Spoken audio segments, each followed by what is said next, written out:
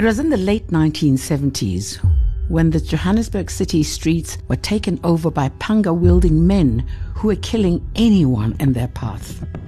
This was my first experience of black-on-black violence. It shook me to my core and left me feeling a need for us to rekindle the spirit of Ubuntu. Welcome to I See You, the podcast that talks to the African diaspora about celebrating our cultural diversity so that we can truly see each other.